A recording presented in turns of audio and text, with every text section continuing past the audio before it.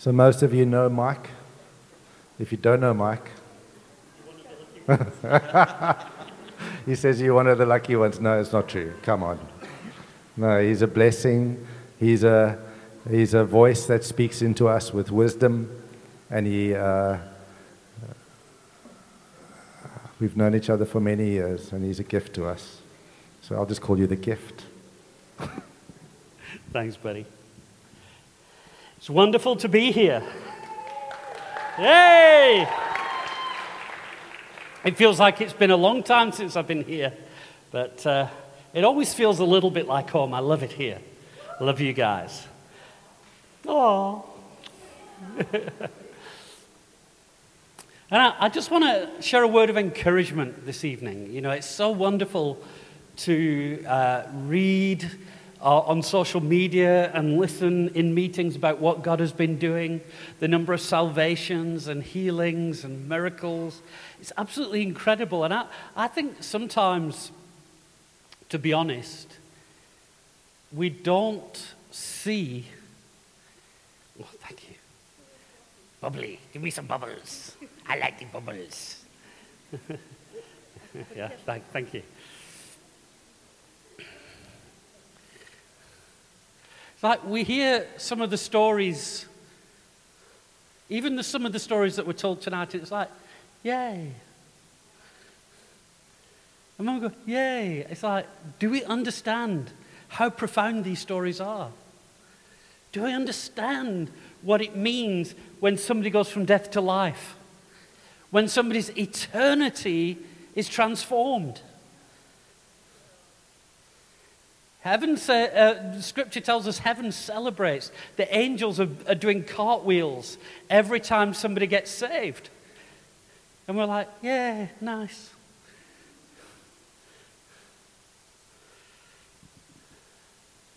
And sometimes I think we've lost sight of the glory of our journey of salvation. Even our own journey, let alone celebrating other people. When was the last time you were absolutely overwhelmed at the fact that you're still breathing? Yeah? When was the last time you were overwhelmed at the fact that Jesus would allow you into his presence? I was doing some recordings this week on finances. And one of the videos I was doing, answering the question, why must I tithe? I said, that's really a wrong question. Why must I tithe? Have we lost sight of the privilege it is to co-partner with the Lord to extend his kingdom? It's not why must I tithe, it's what a privilege is it that I get to tithe? How awesome is it that God's provided something to me that I'm able to give something back to him, even if it's a small percentage, and we lose something of the awe and the wonder. I loved Ian's story. I've known him as a father, known him as a friend. I just wanted to know the fear of God. And in that moment, overwhelmed by the bigness and the glory and the fear of God. And there's this rubbish teaching going around that, we don't have to fear God anymore because perfect love casts out all fear, and using scriptures out of context. The fear of God is not something we should run away from. It's a beautiful thing. It's a glorious thing. Because it's in that place that we also understand his love and his mercy and his grace. And we can only really celebrate his mercy and his grace if we truly understand his power and his holiness. Paul writes, consider the sternness and the kindness of God, because you can't understand his kindness unless you understand his judgment. There was somebody on the internet, on Facebook, there was a Facebook conversation that I happened to look at, and it's somebody who's got some quite weird theology, and he asked this question about the hymn Amazing Grace. He says, in the hymn Amazing Grace, it says, saved a wretch like me. Does that apply? Is that bad theology? And people are saying, yes, we're not wretches. We are loved by God. And it's like, wait a minute. Wait a minute. Unless you understand you were a wretch. And one person posted and said, I used to be an atheist, but I lived a good life. And it used to irritate me in churches how in testimonies people thought they were more spiritual if they'd had like a salvation from a really bad way of life. He said, I wasn't a wretch, I was a good person. I thought, you have not understood the gospel. I don't know if you're even saved. If you say, I was a good person before I met Jesus, good by whose standards? Unless we understand how wretched we were, how hopeless we were, how devoid of any purpose we were, then how can we celebrate salvation? Sorry, I'm getting a bit off topic. I get worked up about things. I think we should get worked up about stuff occasionally. I see people doing apologetics courses, and it's all about how well you can argue. It's like nobody's ever been argued into the kingdom, especially on social media. One thing you've never read on social media after you posted something, oh yes, I see your point. I realize now I was absolutely wrong and I will change my mind.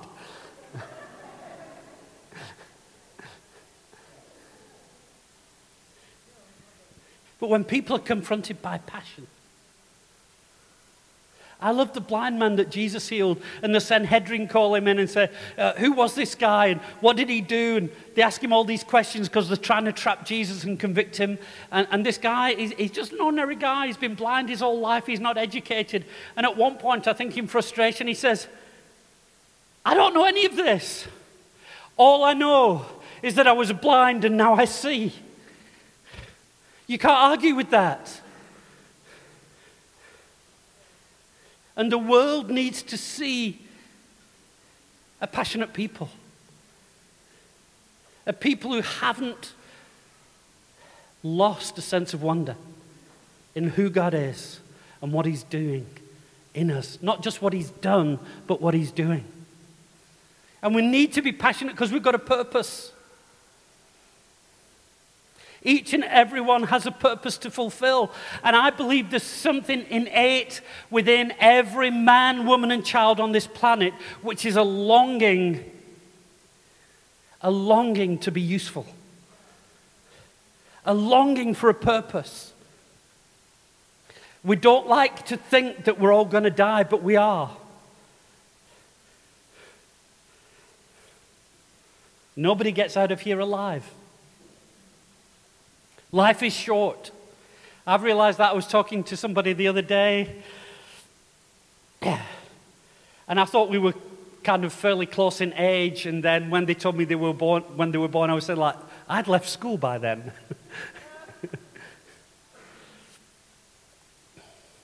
My teenage years were spent in the 80s. The decade that style forgot.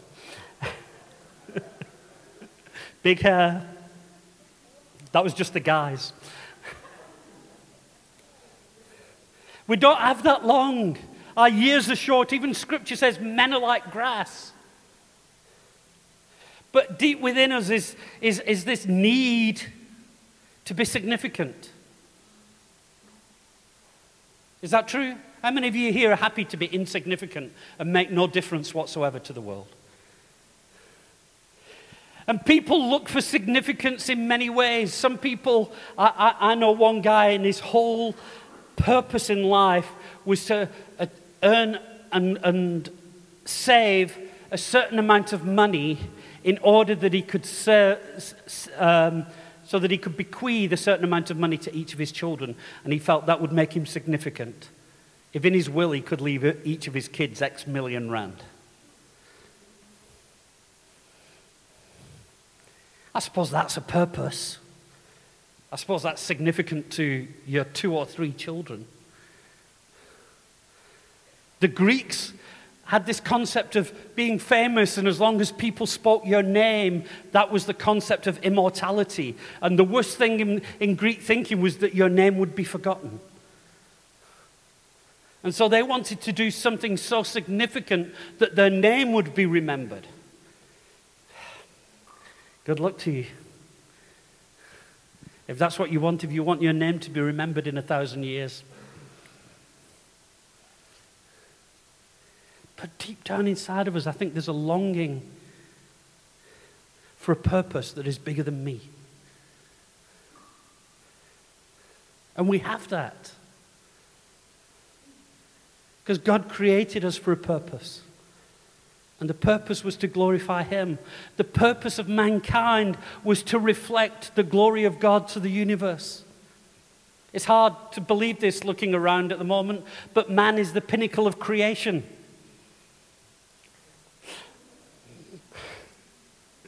You are. It is man and woman that reflect God. It is us that were made in His likeness, and of course sin distorted that.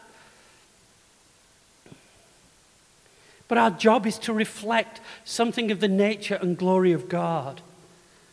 And think about this. This is how significant you are and insignificant at the same time. The universe is quite big. Yeah, it's quite big. I could give you some statistics, but the statistics around the universe are so big that our brains don't even comprehend them. But even our galaxy is bigger than we can imagine. Light years and light years in distance. And if you imagine millions of galaxies, and people have argued recently, there's a lot in the news at the moment about UFOs and aliens, and one of the things people say is there must be life on other planets because the universe is too big for it to be all about us. And I would agree, yes, the universe is too big for it to be all about us. Because it's not all about us, it's all about Him. And if the purpose of the universe is to reveal the nature of God, like Romans says, that all of creation displays something of the nature of God, then perhaps, almost, maybe, it's nearly big enough to do that. And yet, despite the glory and the beauty of the universe and how vast it is, and it speaks of something of the nature of God, it doesn't speak of the nature of God as much as you do.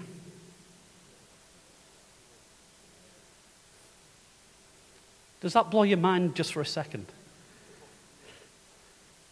That when you are filled with the Spirit of God and you represent Him, you display His glory in a way that the whole universe cannot. That seems to me like we have a significant purpose.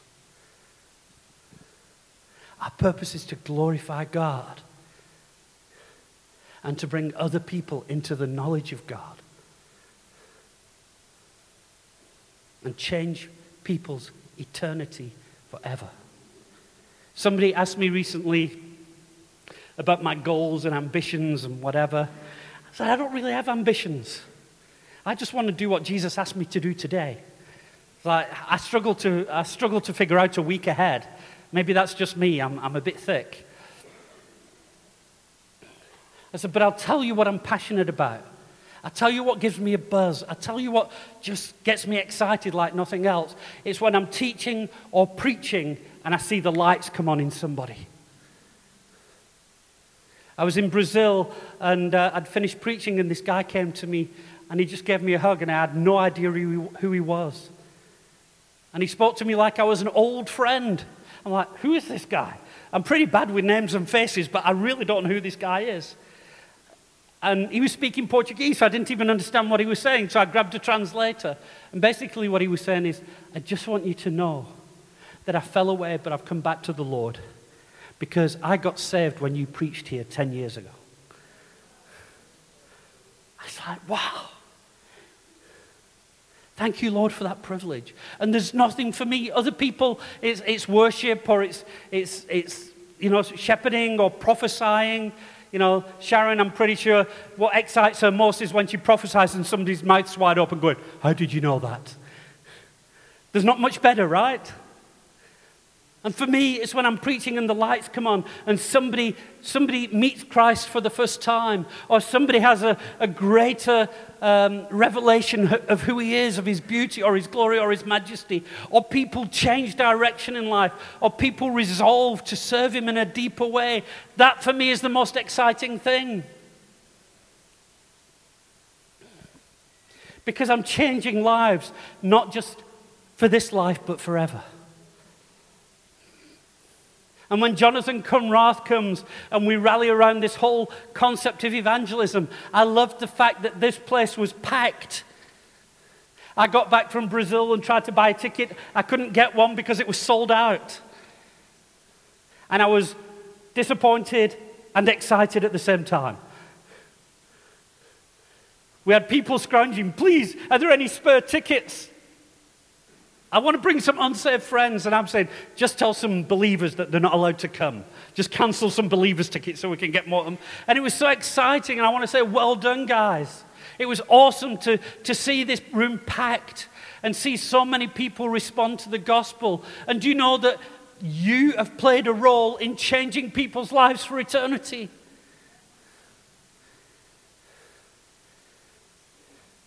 I thought it was significant. I thought it was exciting. I thought that's good news. Yay. This is what I'm talking about. We have a theology, but are our hearts overflowing? It's got to descend from here into here. It's got to be a passion and an excitement. And otherwise, what happens is we talk about evangelism and you feel the leaders are driving you. Oh, we better do this. The elders have told us we've got to. They've told us it's an important meeting. We've got to be at it. And you feel like you're being driven. But Jesus walks in front and calls us. And we hear his voice and recognize it and recognize that's where good things are. That's where our love is. That's where our heart is. And one of the things that I get very disappointed about, I had a young lady speak to me a while back, and she said she was fairly newly saved, and she said, "Can I speak to you? Because my friends and some of my family and some of my friends have told me that I'm a little bit over the top, and I need to calm down." I said, "Please don't. Please don't." The fact that everybody else has cooled down, don't become lukewarm. And I want to encourage us all, especially leaders. There's a line we've often used. There's the difference between a thermometer and a thermostat. Do you know what the difference is? A thermometer is used to tell you what the temperature of something is. So if you're a thermometer, you can come into a meeting and go, "Oh, this meeting sucks. It's really cold in here," right? A thermometer simply tells you the temperature. A thermometer changes the thermostat changes the temperature. And we can be thermostats. We can come into places, not just in church, but in our workplaces, in our families, and we can change the temperature.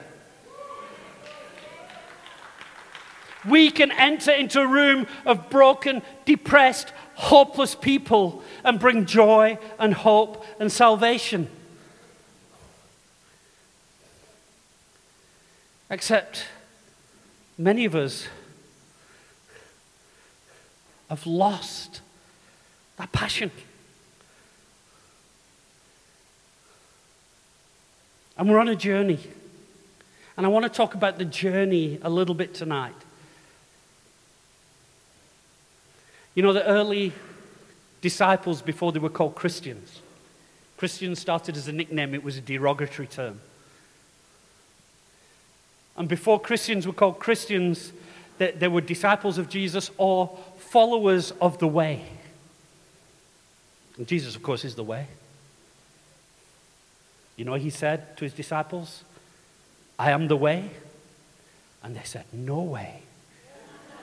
And he said, Yahweh.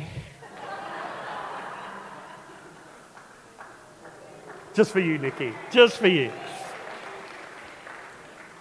The old ones are the best. But we're on a journey. And I just want to expound on this journey a little bit, because sometimes in our Christianese, we use words and phrases, and I think we use them without understanding sometimes, or without thinking them through. We live our Christianese, don't we? And one of the things I hear is, we're going into the more. Who said that? We're leading them into the more. I think it's only in church where you talk about the more. Yeah? Where else do you talk about the more? Elsewhere it's just, we need more. No, we're going into the more.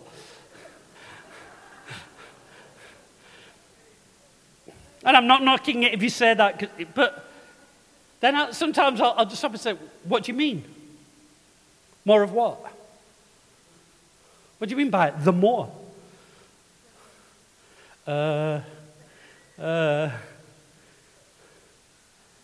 I'm not against the statement, but have you given some thought to what the more is? Because God has more for you. Ephesians says he's got more for us than we can ask for or imagine. But in what context? I drive a nice Peugeot. Does it mean I'll get upgraded to a Ferrari? I don't think that's the more that it's talking about. So what is more? Because if I don't know what the more is that Jesus wants for me, I don't know where I'm going, and I don't know where to take other people. Because here's something we've got to realize about Jonathan Conrath. We didn't invite Jonathan Conrath here to get people saved.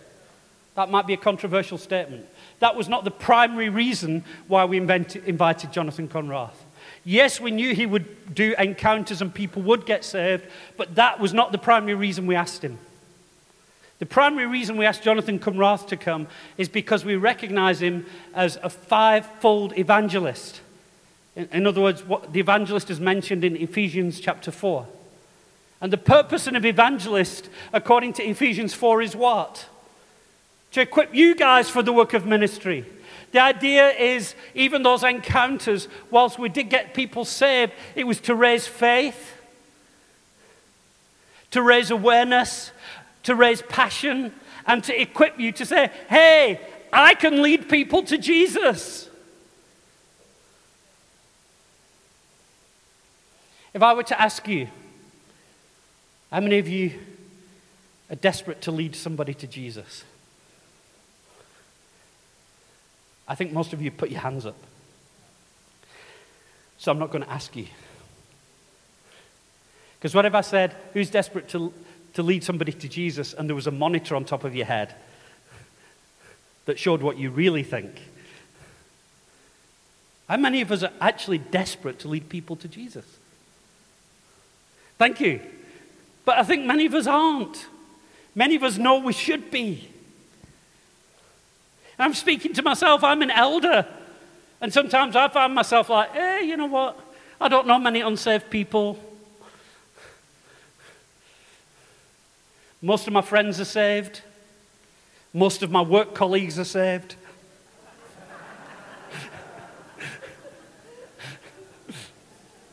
Hey, I work with Sheldon. I'm not sure about one or two.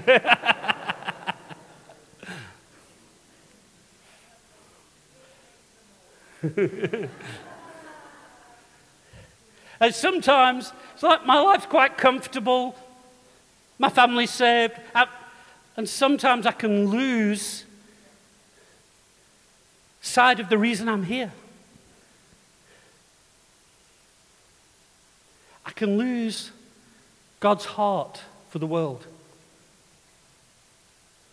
So I want to talk to us about our journey, to remind us of our journey, where we've come from, where we are, where we're going. So that when we get excited about the journey and we meet people, one of the best things we can do is say, come with us. Come with us. Come with us, we'll do you good. Where are you off to? I'm not quite sure, but it's going to be amazing. And I want us to look at the book of Exodus, because there's some principles about this journey I want to expound upon. And we know the story, so I'm not going to read it all. But we know the story that Moses was saved as a young boy, miraculously by the hand of God. He was put into a basket. And the Hebrew word for basket there is ark, the same as Ark of the Covenant. And basically, what there is in Noah's Ark. And when you look at Noah's Ark and the basket, Moses' Ark, they're both means of salvation. And the word ark and the whole concept is that these were things that were covered, right? The ark was covered in tar.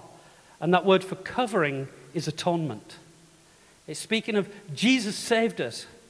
Jesus saved us from death. He covered over our sins. He saved us from drowning. And then Moses grew up with riches and wealth. But he knew that he was a Hebrew. He knew he'd been adopted into Pharaoh's family. And he would look and he would see his Hebrew brothers and sisters in slavery and being mistreated. And Hebrews 11 tells us that he considered the reproach of Christ greater than the riches of Egypt. So even Moses, thousands of years before Christ came, he looked forward and he could say, I have a responsibility to my Redeemer. And I've got a responsibility to these people I see in slavery. And the people that we work with, our families and our friends, are in a worse condition of slavery than the Israelites were. Because the Egyptians could only hold you in slavery till you died. But Satan has people in bondage today and wants to keep them in bondage for eternity. And it was for freedom. Nikki mentioned this, I think, earlier on. It's for freedom that Christ set us free. He set us free from bondage. And so Moses looks at his friends, he looks at his family, he looks at his Hebrew brothers and sisters in slavery, and something rises up with him, a deep desire to release them from the bondage of slavery. The problem is the first time he tries this, he tries it in his own effort and his own strength. And here's the challenge for us, that when I talk about evangelism, a lot of us kind of go inside because we feel like we're not capable. I don't know the gospel well enough. I don't know how to speak to people. I don't know the sinner's prayer. I don't know. How many of you get intimidated at the thought of evangelizing? Come on, be honest. Right. I've got hope. I've got good news for you. I used to be the world's worst evangelist. I would spend half an hour with an unbeliever, and instead of them getting saved, I would start to doubt my own salvation.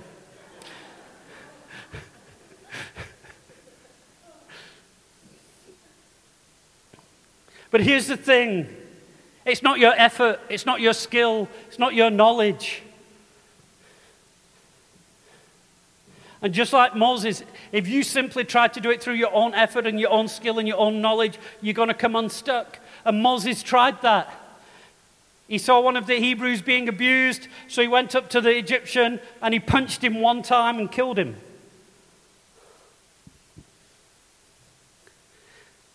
Quite a strong dude, Moses, by all accounts. But then, because he's not doing it God's way, because he's not in God's will, because he's not following God's way, he's trying it his own way, he makes a mess and suddenly he realizes, I'm in trouble. And he gets frightened and he runs away. And from thinking he was a big shot, he ends up learning that he's a nobody. He learns he's a nobody to such a degree that when God speaks to him in the desert through the burning bush and calls him, Moses 5 times says, I can't, because I'm a nobody. Now, I've said this before, I'll say it again, and it's not unique to me, I stole it from somewhere. Moses spent 40 years thinking he was a somebody, then 40 years learning he was a nobody, called at the age of 80, and learned that God takes nobodies and makes them somebodies. And that's the whole thing about significance. If you're sat here thinking, I'm a nobody, I am unable, I can't save anybody, I can't heal anybody, I can't... Congratulations, that's a good place to start. God, come and use a nobody. People call me nobody. Yeah, because nobody's perfect.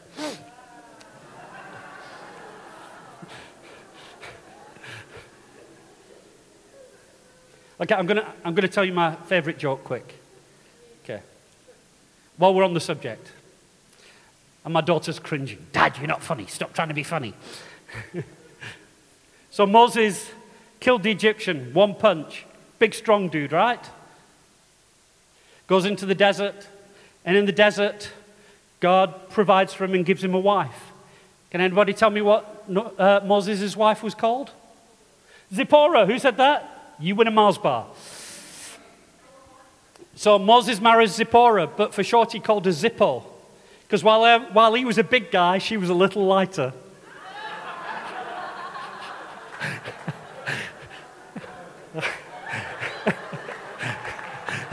Thank you. I'll be here all week.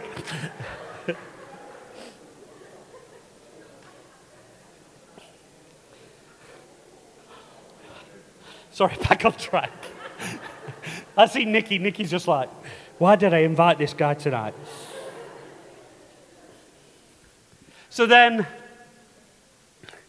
Moses is called, and Jesus speaks to him. He says, I've called you to save my people. Go and tell Pharaoh to set my people free. And he goes and he confronts Pharaoh, and Pharaoh doesn't say yes. Pharaoh says no a whole bunch of times. But God performs miracles in order to manipulate, if you like, situation, to lead Pharaoh where he has no option but to say, yes, I will set your people free. And I've not got time to do this study tonight, but if you do a study, there were 10 plagues. And each of those plagues was not just a random thing. God didn't, have a little spinner board going, what plague shall we do now? Oh, frogs, that's a good idea. Each of the plagues was specifically designed to show his supremacy over the gods of Egypt. The Nile was a god, and it turned to blood. They had a goddess of fertility with the head of a frog. They said, okay, you believe frogs' fertility? There you go. Let's overload you with frogs. Let's make these frogs abundantly fertile so it becomes a curse to you. The firstborn were treated with double honor. They were worshipped in a sense. And God slew the firstborn. And what God was doing was saying, you have these powers, you have these gods, you have these things that you worship. I'm going to demonstrate that I am greater than any of your gods. And one of the reasons people don't follow Jesus, perhaps the greatest reason, isn't a lack of understanding. So apologetics on its own, where you argue logic, is not going to be enough. Apologetics can simply be a way to open hearts. The reason people don't follow Jesus is because they're busy worshiping something else. And we can demonstrate, and we need to demonstrate, that God is greater than any false gods that you can worship.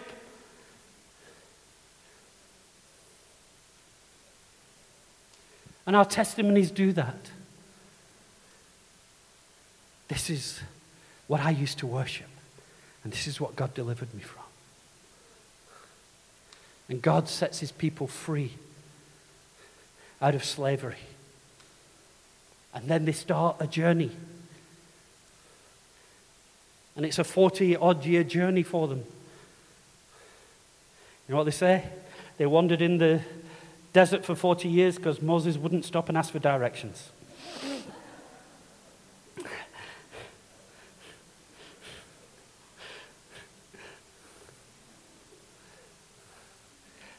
And let's pick the story up at Exodus chapter 13. Because this whole story is the salvation story. In Exodus 13, from verse 21, the Lord guided them by a pillar of cloud during the day and a pillar of fire at night. That way they could travel whether it was day or night. And the Lord did not remove the pillar of cloud or the pillar of fire from their sight. And verse 22, neither the pillar of cloud by day nor the pillar of fire by night left its place in front of the people. And so as they start this journey, and notice please, they start this journey together. They're all released from slavery at the same time. And if they lived today, this is probably what would happen. Oh, well, yeah, okay, you go that way. I'm just feeling led to go this way. You know, I've got God. I don't need you guys. But they didn't wander off on their own. In fact, during their time in the desert, do you know what the greatest form of discipline was? The greatest form of discipline, if somebody was sinning, was to be put outside of the camp, to be outside of the blessing and protection of being part of the community of faith. And survival from wild animals and from enemy kings and from others who would have them brought back into slavery, the greatest protection they could have would be to be part of the community of faith. And so this journey that we travel, we do not travel it alone.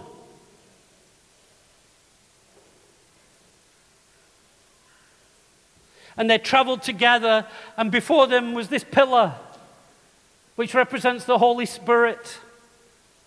And day or night they could see the Holy Spirit. Day or night they could follow the Holy Spirit. And every man, woman, or child in Israel, every man, woman, and child who was part of the community of faith was capable of seeing and following the Holy Spirit.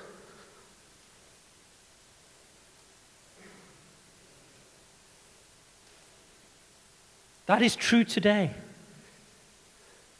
Why have we got leaders? We'll get into that. We've got leaders for a reason. But you are capable of hearing the voice of God. You are capable of keeping in step with the Spirit, like Paul urges us multiple times. Keep in step with the Spirit. So where are we going? What is the more?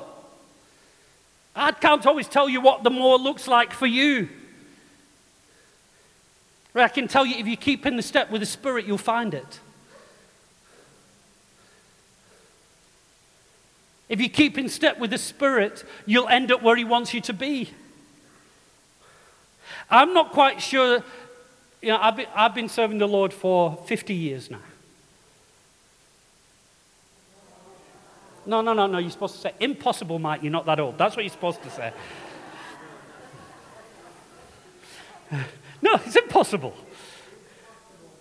Thank you. I've lost my point now. No.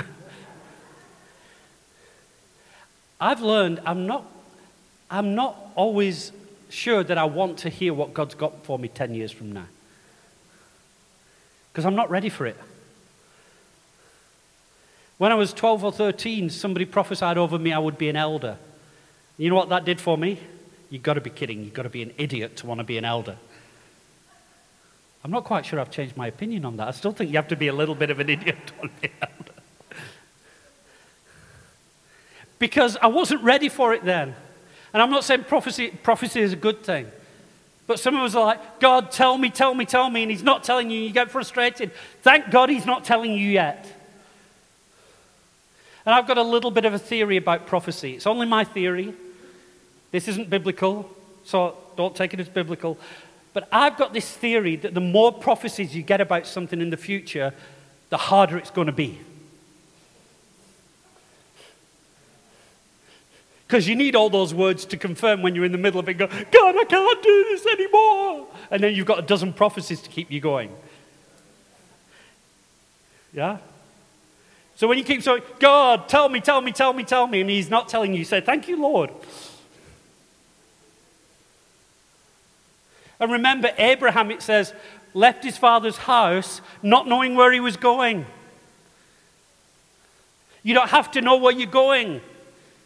That's a beautiful thing. You know, some churches are built on like a 5-year vision. I like, maybe God has given them a 5-year plan and a 5-year vision. It's like, I don't know what God's going to do tonight. But I'm willing to keep in step with the Spirit. And the Spirit is observable by every member of the community of faith. Day and night, He goes ahead of us. And He guides us and shows us the way. You go, whoa, that will make life easy, won't it? No. Because let's read on. See, I was reading this a while back and I came to a screeching halt in the very next verse. Have you ever been reading the Bible, you've read it 100 times and suddenly you read a verse and go, what's that about? Happens to me all the time. But then again, I'm not too bright. So straight after that verse, it then says in Exodus 14, then the Lord said to Moses, tell the Israelites to turn back and encamp near some place I can't pronounce, between Migdol and the sea. They are to encamp by the sea directly opposite Baal Zephon. Can anybody guess why I came to a screeching halt at this point? No, because we've just read the pillar of cloud guided them and never left them. And then God says to Moses, tell the people where to go. Why did Moses have to tell the people where to go? All they had to do was follow the cloud. But now God realizes, actually, just having the cloud isn't enough. They need leaders as well. Now, why would I need a leader if I've got the cloud? Well, why? You've got the Holy Spirit, right? So why do you need leaders? Because you're stupid. Sorry, that was a bit out of line. That's why I need leaders, because I'm stupid. Because sometimes you can imagine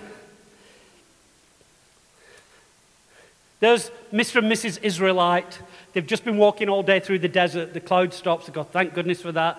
We can set up camp now and grab something to eat. So Mr. Israelite puts the tent up while Mrs. Israelite cooks the supper. And their 18 kids gather around and they're just in the middle of eating supper. And as they start supper, the cloud starts moving. You've got to be kidding me. This is not a good time. Have you ever done that with God? God, this is not a good time. My circumstances right now are, yes, Lord, I'll do it tomorrow. My mother, when I was a teenager, always said on my gravestone would be etched, I was going to do it. Have you tidied your room? Well, I was going to do it. Have you done the dishes? I was going to do it. And the problem is the cloud moves, but for various reasons, we've got our eyes focused somewhere else. It's inconvenient, it's difficult, we're lazy. Whatever reason, we need somebody to come alongside us and show us where the cloud's moving. And that's why Scripture says in the New Testament, and Paul urges leaders, he says, correct, rebuke, and encourage with all authority. So as elders, I understand this. I'm not trying to tell people where I want them to go. My responsibility is to encourage, correct, and rebuke so that you follow the cloud.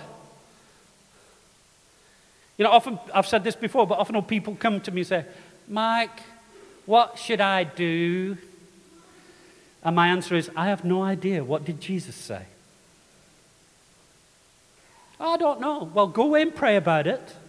And then let's have a conversation. Because I want to train you to be able to follow the Spirit.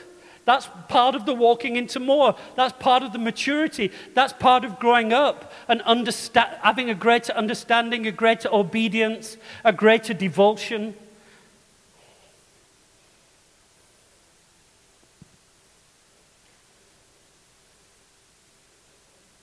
And that's not to abdicate authority. Because if that person comes back to me and says, yeah, Mike, I prayed about it.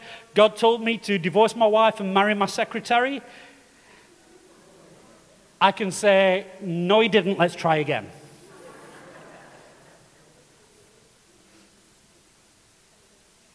I don't know what cloud you're following. But it's not the cloud of the Spirit. Sorry, I'm being a bit naughty tonight. I don't know what's got into me. But here's the other reason why we need leaders and the cloud. Because it says, God gives his reason why they go to that place. And if you look at a map, it's not going in the right direction. It says, Pharaoh will think the Israelites are wandering around the land in confusion, hemmed in by the desert. In other words, where I'm taking you makes no sense. I want to tell you, God will take you where it makes no sense.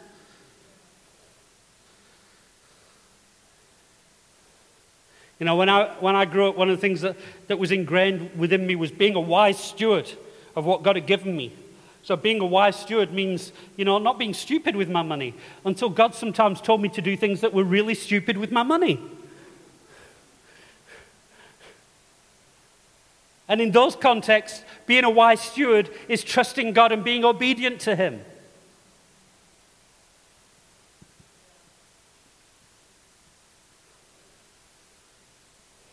But sometimes it makes no sense. Sometimes you'll go around in circles. And there's a few reasons why you might go around in circles. One is you're just too stupid to learn your lesson. I've had guys come to me and, they've wrestled and they say, no, Mike, but you don't understand. I've been saved 25 years. And my response sometimes is, no, you've been saved 1 year and relived it 25 times.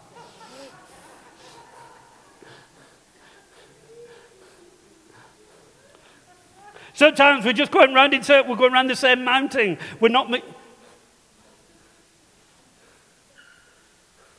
Sometimes the Lord wants to take you out of your way because he's got something better in store for you. He's got a plan and a purpose for his glory.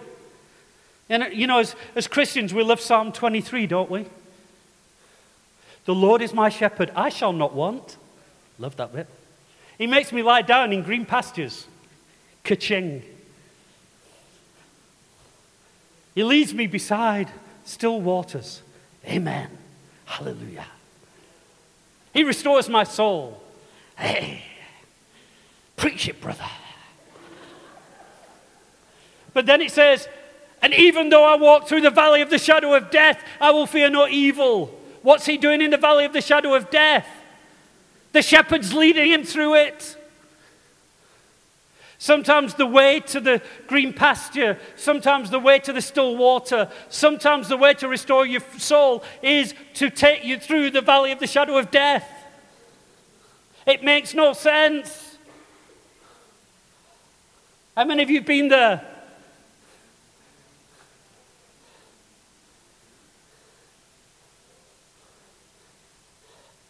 And in that place his rod and his staff comfort me.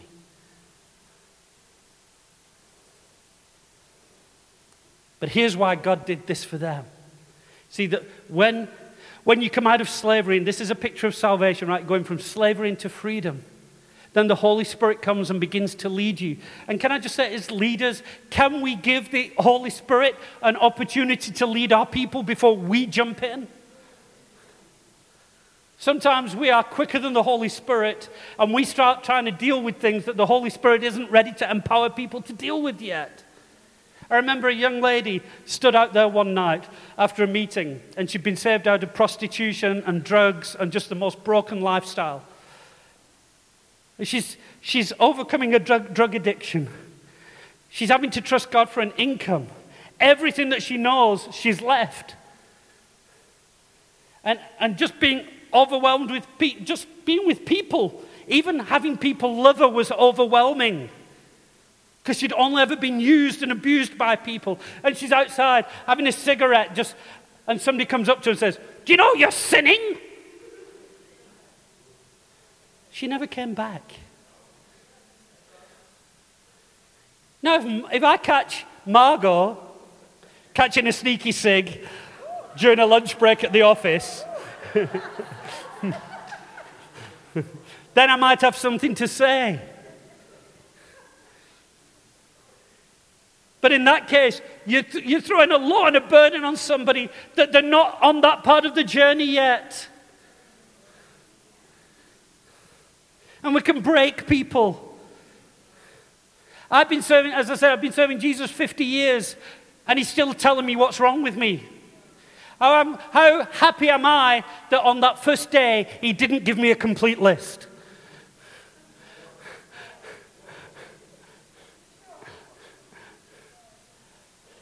He said, this is what I want to deal with now. And just went, hey, look how holy I am now. No, let's get to the next thing. And let's give the Holy Spirit an opportunity and work in cooperation with him instead of trying to replace him. And so the people, every saved person, every born-again person, every person who surrendered to Christ is filled with the Holy Spirit. You have the Holy Spirit within you to lead you and guide you. And this is where it leads them. It leads them to a place of baptism. Because that's what the Red Sea crossing represents. And one of the things I want to urge us is we've seen many salvations over the last week or so. But we have a responsibility to walk with the Holy Spirit in leading people on a journey from a decision for Christ to hearing Christ, to being baptized, to growing, and to walking ultimately into the promised land. You might say, well, what's the Red Sea crossing got to do with baptism? And it's quite simple. Because you said they didn't get wet. No, they didn't, but the Pharaoh's army did. What happened at that moment, they crossed this point where all of the forces of Egypt that were trying to drag them back into captivity were destroyed in the waters of baptism. And I think if we're not leading people into baptism, we've got a problem. Because Satan doesn't like losing people. And people who've got saved, they are highly vulnerable. Like a newborn baby. And we have a responsibility to lead them on the way. And so Israel's army was destroyed. And God leads them. Then he leads them to a spring. Hallelujah. Then they try the spring and the spring is bitter. What's this about? Until God makes the bitter water sweet. Can you see? It's not a simple straight line. We are on a journey from glory to glory. But it's not a straight line. It's not like, like that kind of gospel message, come to Jesus and everything in your life will suddenly be okay. Sometimes I want to say, come to Jesus and everything in your life will be a lot worse for a while.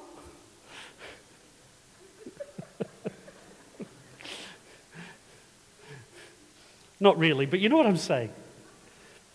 I'm being a bit naughty tonight. But can you see here the people of Israel are on a journey? And the journey is what? Ultimately to walk into the promised land. And what they were seeking was not actually a little bit of land in Palestine. We read that in Hebrews 11 as well. Actually, they were doing this because they were looking for a better country. The things that they could do in this world, the things that they could aim for in this world, were simply a reflection or a deposit or a down payment on the eternal destiny. So what is the more that we're aiming for? Ultimately, the more is the fullness of Christ in eternity. But the down payment we get in this life, the more we walk in this life until we get there, is what? A deeper relationship with Jesus. A deeper reliance on the Holy Spirit. A deeper sense of obedience.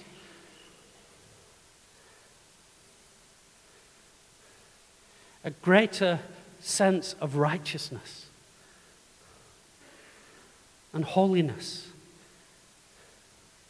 You know, both Paul and John write in the New Testament, test yourself to see if you're in the faith. And you have nothing to fear if you pass the test. You go, well, what's the test? Here's the good news. Here's some good news for you. Because Jesus has tests for you. He wants to test you. Okay? The New Testament's full of passages about being tested. Okay? Here's the good news. He wrote the test, and he's got all the answers. And he wants to tell you what the answers are.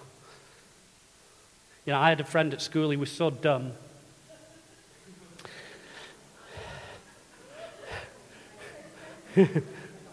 That's a bit cruel, but I'll tell you the story. You can decide whether he was dumb. We had a big chemistry test. It was all multiple choice. And he managed to get hold of the answers from somebody who'd previously taken the test. So he memorized all the answers, and he went into the test, and he just ticked off all the letters that he'd memorized. When the results came back, number 1, he failed, and 2, he got in trouble for cheating. The reason was, whilst he'd remembered all the letters, he'd missed a line. So he got all the answers wrong, but they could see from the pattern. So that's pretty dumb when you failed the test and you've cheated. But here's the good news for us. We're allowed to cheat because the one who sets the test has the answers and wants to give you the answers because he desires that we pass the tests. So how do we test ourselves? Well, these are the questions, because this is where we're going, right? This is the journey we're on. And the test isn't how mature am I right now? How spiritual do I feel right now? How many people have I saved right now? The question is, do I have a greater inclination to obey Jesus than I used to have? Am I becoming a little bit more like Jesus than I used to be?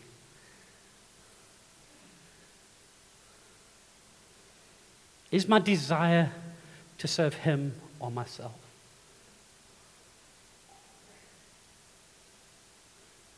And when we ask those questions, it really doesn't matter how far down the road you are. It only really matters which direction you're traveling in. Because the good news is, this isn't a race where only one of us gets the prize. We should perhaps all run as though only one of us gets the prize. But in Hebrews 12, let us fix our eyes upon Jesus, the author and the finisher, the beginning and end, the one who gave us our faith and the one who will complete our faith, the one where we finish.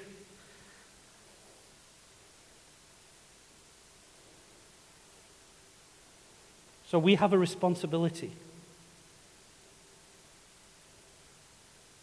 before God for ourselves to run the race and go in the right direction. And going in the direction simply means following the pillar of God, following the Holy Spirit, keeping in step with the Holy Spirit and with our leaders. But beyond that, we've got another responsibility. And this is what I want to emphasize tonight, where as a church we need to understand how many newborn babies, newborn spiritual babies there are amongst us right now.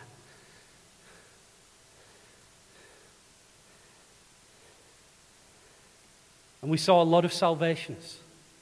And we saw a lot of recommitments. And can I tell you, often when people are recommitting, not always, but often when people are recommitting, it's actually really a first-time salvation. And some people are like newborn babies, even if they made a commitment 20 years ago. And we have a responsibility that those that we're with, because we're a community of faith, that nobody gets left behind. So practically, what does that mean? Well, it means if I truly love Paul, and the cloud's going that way, and I see Paul walking that way, what's my responsibility to my brother? To try and, where are you going? Where are you? You're a sinner. No, not to judge him and be ugly to him. My responsibility. Bro, look, the cloud's there. Come.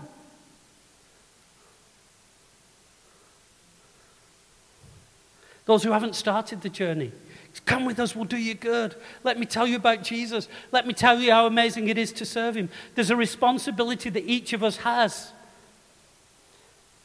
And I just want to finish with this because I know I've been going on.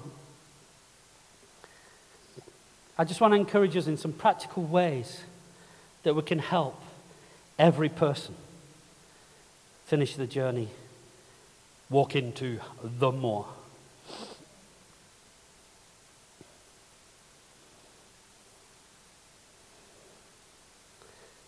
Have conversations with people that help point them to a better future. Help envision people. A major reason why people give up, why people stumble, why people go astray is they lose sight of the beauty of Jesus. And one of the most powerful things we can do is have conversations with people about what Jesus is like and what Jesus sees in people. I love to sit with people and tell them what I see they can be in Christ. I love to try and look at people not as they used to be. I hate putting people in boxes and pigeonholing people. I want to see people through the lens of what they can be because it's exciting and glorious. And I want to try and deposit that and work with people to see that. And we can do that in conversations. You don't have to be a leader to over a dinner table say, what's your desire? What's your passion? What do you love doing in the church?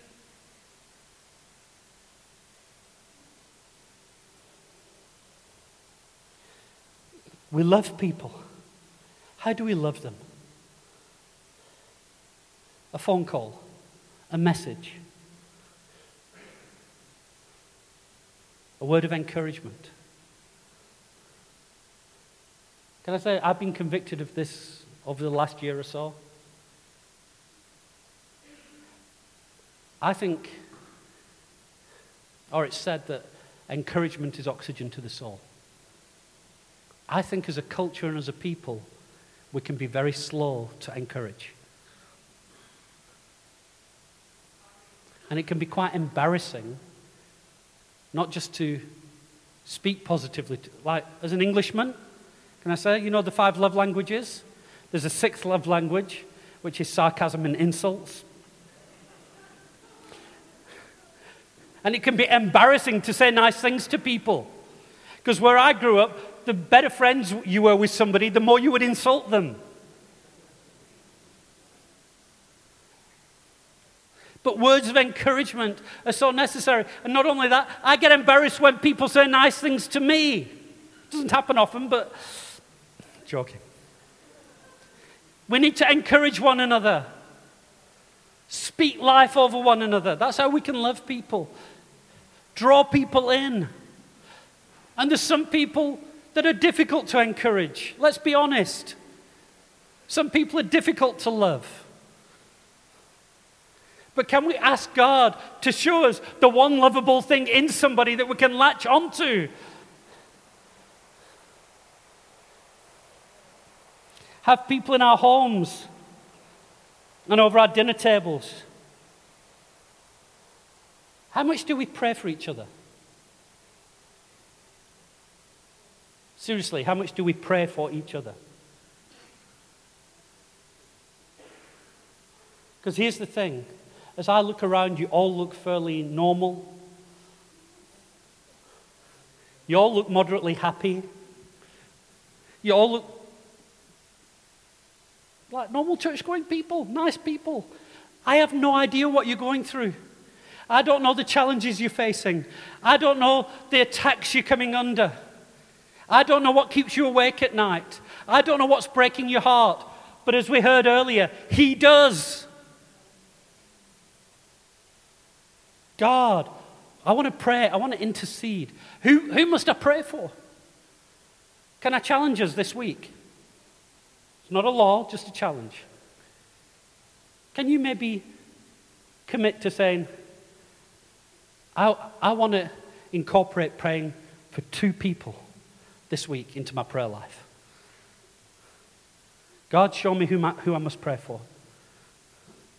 And in your prayers, maybe God will give you a word of encouragement or a prophecy or a word of knowledge.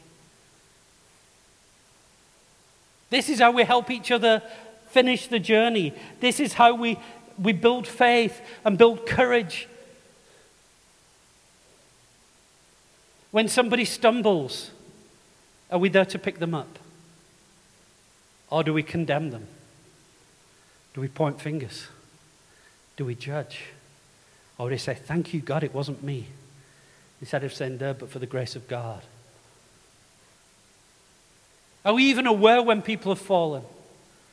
Are we aware when people are hurting? Are we aware when people are lonely? Or the Holy Spirit isn't just to lead me on my own merry little way. The Holy Spirit is to lead me to help others on the merry way.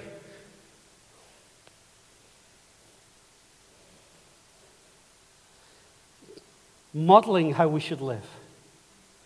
Sharing our time, our talents, and our treasures with one another. Some years ago, I was in a big financial difficulty. I'd had operations and all kinds of things had happened. And I was praying for God's provision. And in the same week, I got given 2 blessings. One was an envelope with a couple of £1,000 in it. The other was a chocolate bar. And you know what? I had figured out who'd given me the chocolate bar. And I knew that this person had nothing. They had nothing. And that chocolate bar did something in me in terms of my faith that God is looking after me even in the small things. And the envelope was very valuable and came in really useful. But to be honest, it didn't touch my heart like the chocolate bar did. And even in our nothing, we can give.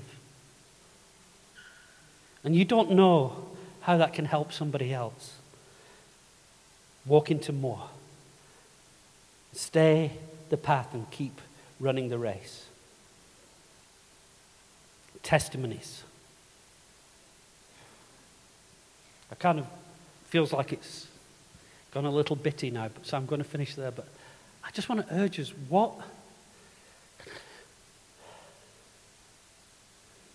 how excited are we that we're on this journey? Like when you set off for a family holiday and you're going somewhere really amazing. How excited are you to start the journey? Because you're aware of this amazing destination. And we can very quickly begin to grumble and complain about the journey. The nation of Israel grumbled and complained all the time because they forgot. They forgot what God had saved them out of, and they forgot what God was saving them into. Can we be a people who ask the Lord to remind us regularly of how great and glorious His salvation is? Just to remind us what He saved us out of and what He's saving us into. That we would be so excited that we would invite others onto the journey. And that as we take the journey, we would see our brothers and sisters and do everything in our power to see them finish the race well also. I'm saying this because if we simply let the last couple of weeks go by without giving careful attention to these things, we'll have a whole bunch of forms that were filled in by people saying, yes, I got saved. And we'll look around and our churches will not have changed. Because it's not about making converts, it's about making disciples. So let's celebrate what God's done. Let's celebrate every salvation. But let's be aware of every person and do everything we can to bring them on the journey. And I want to say to every person here, I'm glad you're on the journey with me. I'm glad I'm not doing this alone. And I owe a deep debt of gratitude to many people here. Some of you that have prophesied over me, prayed for me, befriended me, that's a big sacrifice. Encouraged me, served me. In many, many ways, I owe many of you a debt of gratitude. And some of you need to realize that the small things you can do that you think are insignificant, that can change people's eternities. Where are we going? Where are we going? To the promised land, our Sabbath rest, the fullness of what Christ has for us. And I want to finish this as a kind of prophetic declaration over us as a congregation that Paul writes in Philippians chapter 1. I am confident of this very thing, that he who has begun a good work in you will continue to perform it until the day of Jesus Christ. I am confident of this very thing, that he who has begun a good work in you will continue to perform it till the day of Jesus Christ. I'm loving running this race with you. And I'm going to love enjoying the fruits of it with you in eternity.